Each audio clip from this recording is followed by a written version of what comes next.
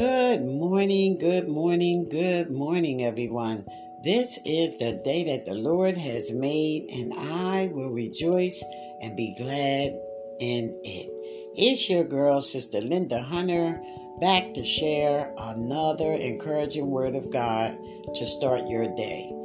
So let's just get to our word. Our word for today is coming from Isaiah chapter 43, verses 18 and 19. And our word is future.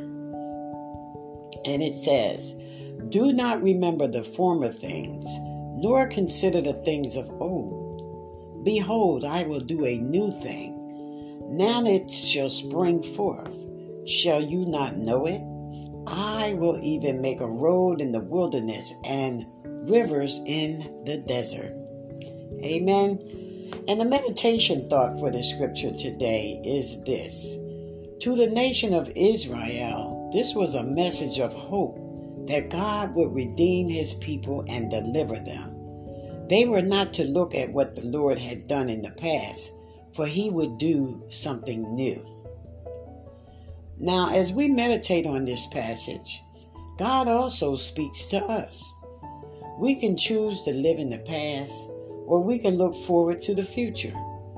Some can't let go of the past sins, even though God has forgiven them and the sins are gone.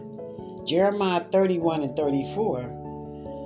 And some resist change because they are not comfortable with the new. It is good to remember what the Lord has done and what he has taught us.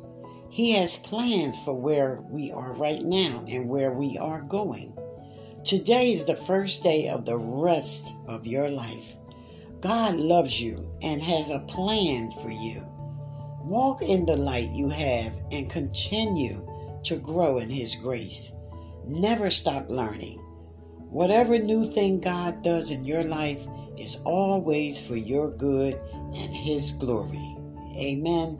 Keep moving forward and follow the direction God gives you. Amen. Amen. So pray this small prayer with me this morning. Lord, thank you for all you have done for me and how blessed I am.